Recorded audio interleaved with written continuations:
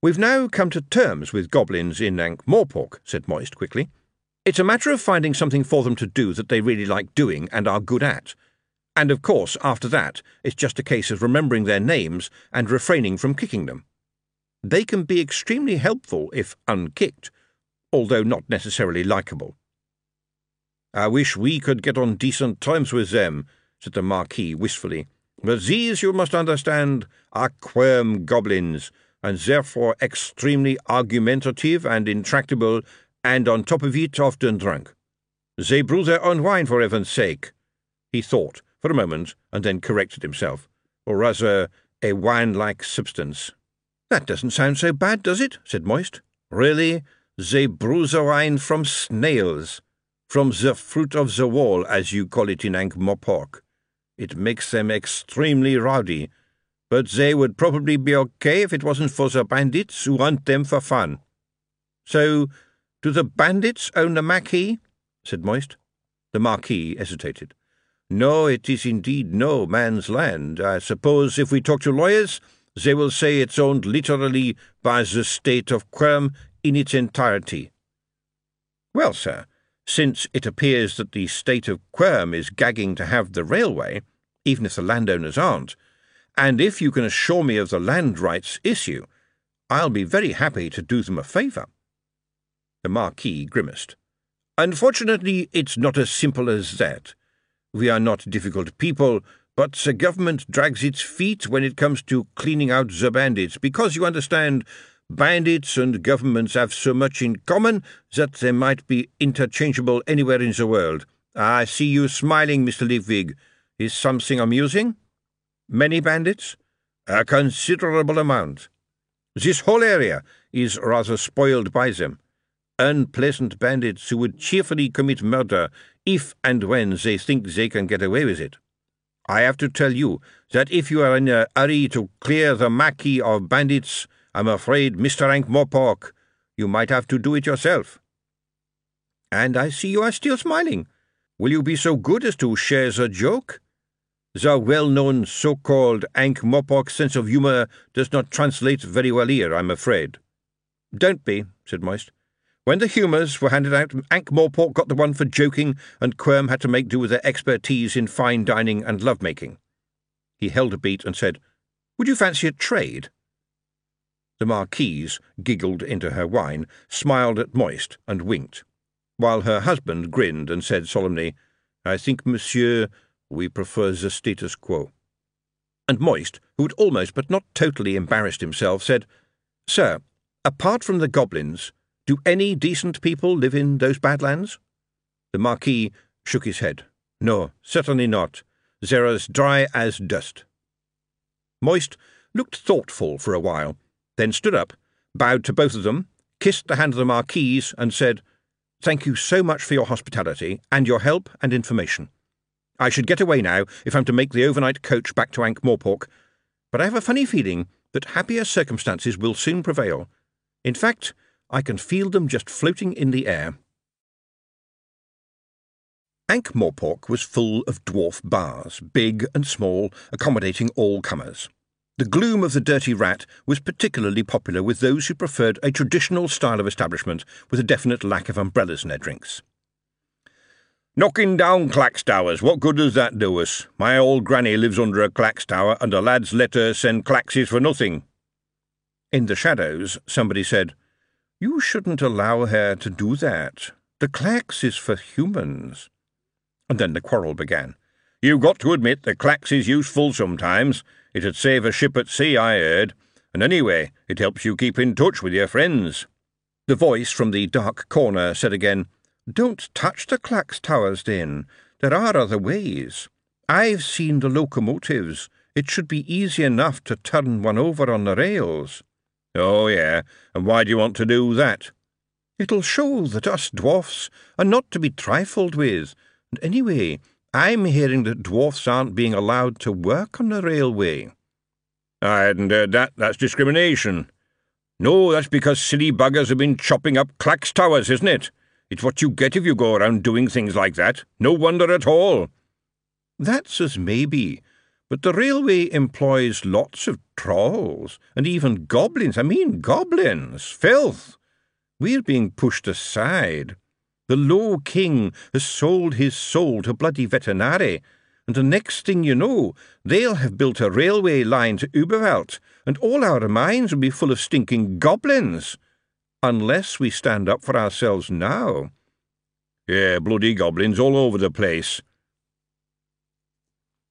The conversation was punctuated by the sound of much quaffing and the subsequent cleaning of the tables. Not that a true dwarf would want to work on the railway, mind you, said the soft voice that hadn't yet identified itself. No, you're right. I'd never work on a railway. It's an abomination. It should be stopped. They're laying tracks to Quirm from Ankh-Morpork. It would make a statement if we got in the way, the voice in the shadows continued. Someone thumped a hand on the bar and said, We must show them that dwarfs are not going to be pushed around any longer. We could smash up those bloody water towers and steal the coal, another suggested. That wouldn't hurt anyone, but it would mean they'd have to walk. That's not big enough. They'd just rebuild and carry on, like they've done with the clacks. We'd need to do something really big. Something that would make people pay attention. There was the sound of people thinking who didn't think very much. Somebody said, You mean killing people? Well, you know, you have to make a stand. And later on, when people find out, we'll be the heroes. And then the barman, who had been keeping an eye on the group, said pointedly, It's closing time, gentlemen. Ain't you got no holes to go to? And shooed them out onto the street. Ardent walked confidently away. After all, there was another dwarf bar a few streets away, and the poison could drip so gently. Amazing how simple people could be manipulated by the right voice at the right time. And after that they did it for themselves with vocabulary like stands to reason and they're up to something, little caltrops on the road to interspecies misunderstanding. When Moist finally arrived back in Ankh-Morpork around breakfast time, he hurried to Harry King's house. It was unusual to see Harry being, as it were, just Harry King, family man. He was even wearing carpet slippers. Effie fussed about with the servants for more coffee while Moist made his report to her husband. Sir, we have a little problem down in Quirm. To put it bluntly, some unpleasant gentlemen are getting in the way of the success of our railway. Moist explained the land rights situation to Harry and proposed that since the rolling acres of Maquis didn't belong to anybody, it belonged to everybody, and he could put the railway line straight through. There was just a little matter of the bandits to be dealt with.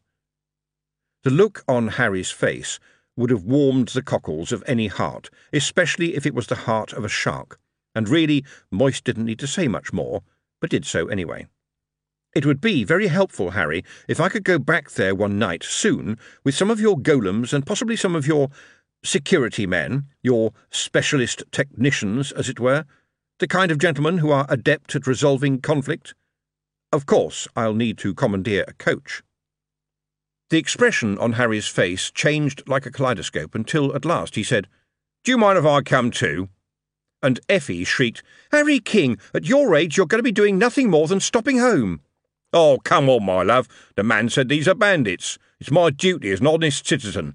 After all, I'm Harry King, the man who does business, and this?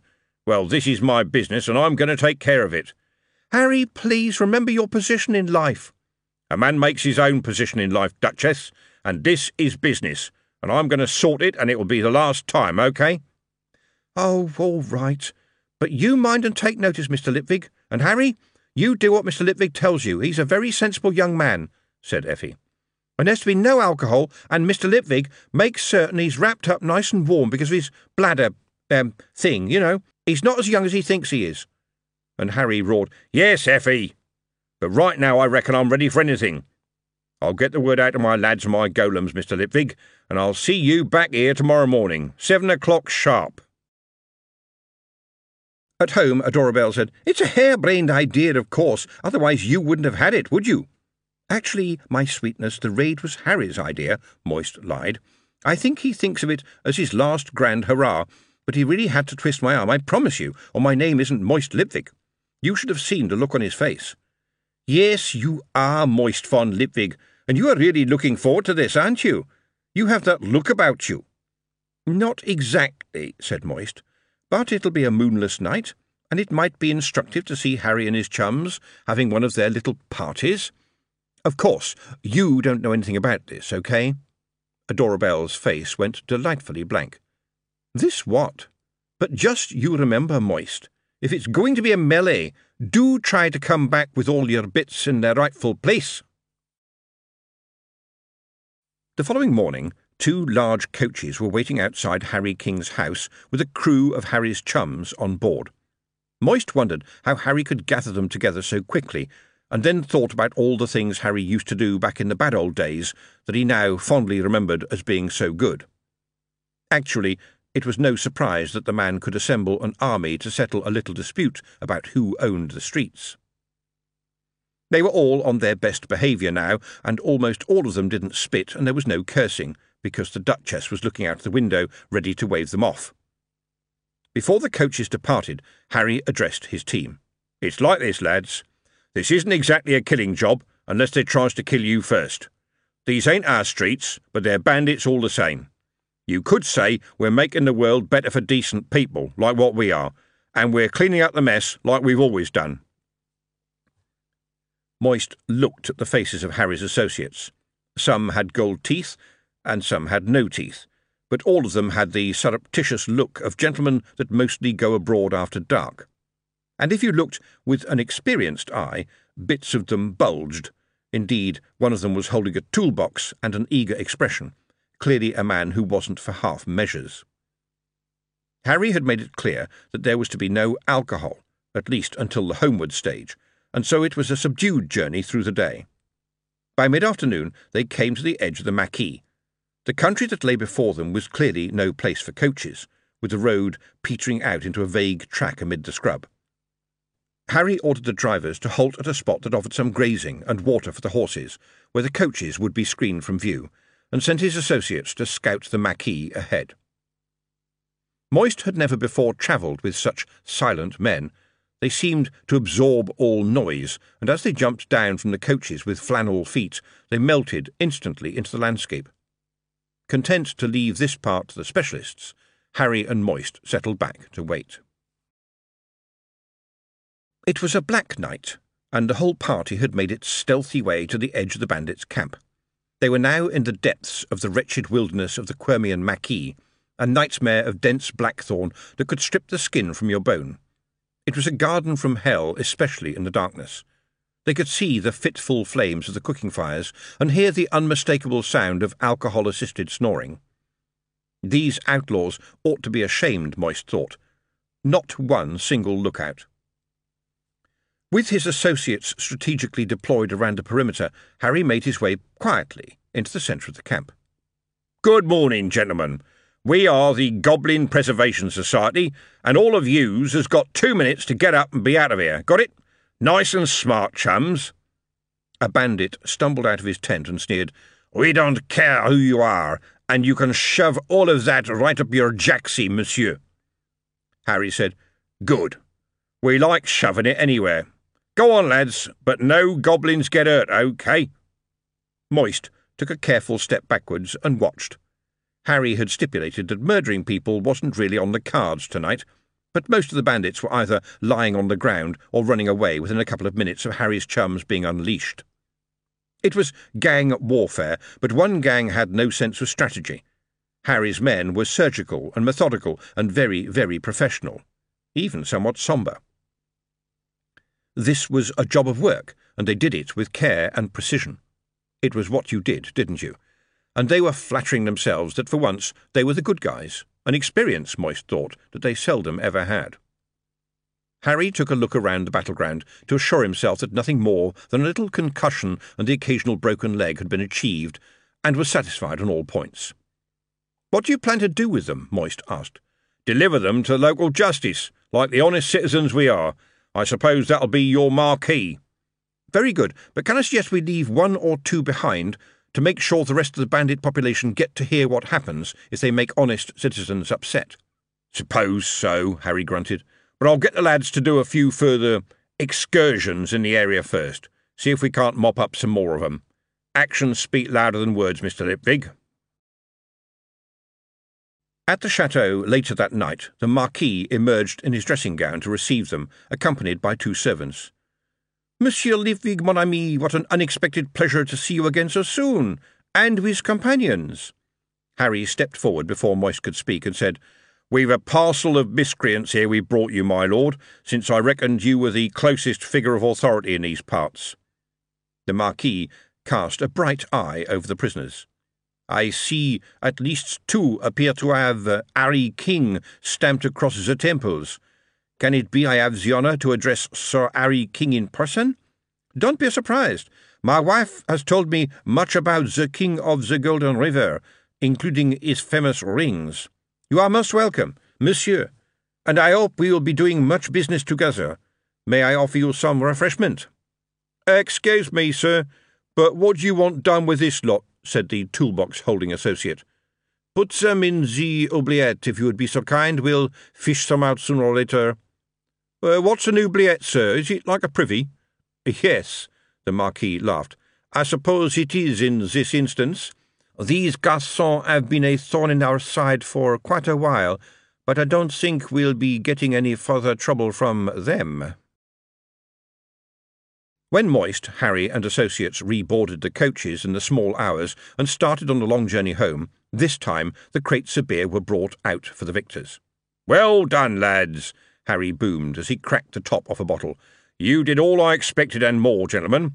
And you know Harry King is a generous man, and so I look forward to working with you again soon. You can rely on it. He lay back on the seat and started smoking one of his cigars, every so often chatting to one or other of his chums about the escapades they had had long ago when the watch was a laughing-stock. A doorbell eventually woke Moist with a cup of tea around about 4 o'clock in the afternoon. As he supped the tea, his wife puffed up his pillows and said, Come along then, tell me, how did it go? I wasn't woken by any big bangs last night, which I consider a result, don't you? Well, it wasn't a massacre, and it wasn't a lot of smacked bottoms, as far as I could tell, but the good guys won, well, to a given value of good guy. Harry's cronies are very sprightly for old guys, and devious as well. Placing a tray of food on his knees, she said, I suppose breakfast in bed just can't present the same frisson for Mr. A life without danger is a life not worth living, yes? Puncturing a sausage, Moist said, How well you know me, Spike. Now listen. It seems there are a lot of goblins in the Maquis, and the people of Quirm haven't found out yet how useful they can be, even though they apparently do a good line in wine made from snails. Moist grimaced and continued, Do you mind if I take Of the Twilight the Darkness to Quirm with me? His wife looked astonished. I didn't think you liked him. Well, he grows on you, you know, like a fungus. And there's going to be a lot of puzzled goblins around now, so they might like to see a friendly face. He hesitated. If you can call it that. In darkness far from moist in just about every sense that could be imagined, including the metaphysical, deliberations were taking place in a cavern that was paradoxically glittering and dark when tested by a different eye. It was illuminated, in so far as there was illumination, by one solitary candle, whose light was, as the saying goes, just there to show you the darkness. Nevertheless, its trembling little light was refracted in a veritable hoard of gems, the like of which, if you added up the sad little glimmerings, gave off entirely less light than could be delivered by a humble tallow candle. It was, in short, a light that hid from light, and it had a reason to hide. Just as the unfortunate dwarf, now sitting uncomfortably in the centre of the cavern, had reason to wish to be elsewhere. Elsewhere, he thought, was the operative word. Anywhere would surely be a better place than here. On the other hand, he was under a religious obligation. He had first heard it on his father's knee, or possibly his mother's, because he had never seen or heard either of them clearly, and their voices were always muffled, because silence was as much of a virtue as darkness among the Grags. And as he recalled the undeniable fact, he almost tried to cut and run, stopping himself in a nanosecond because there was nowhere to hide. He was in it too high.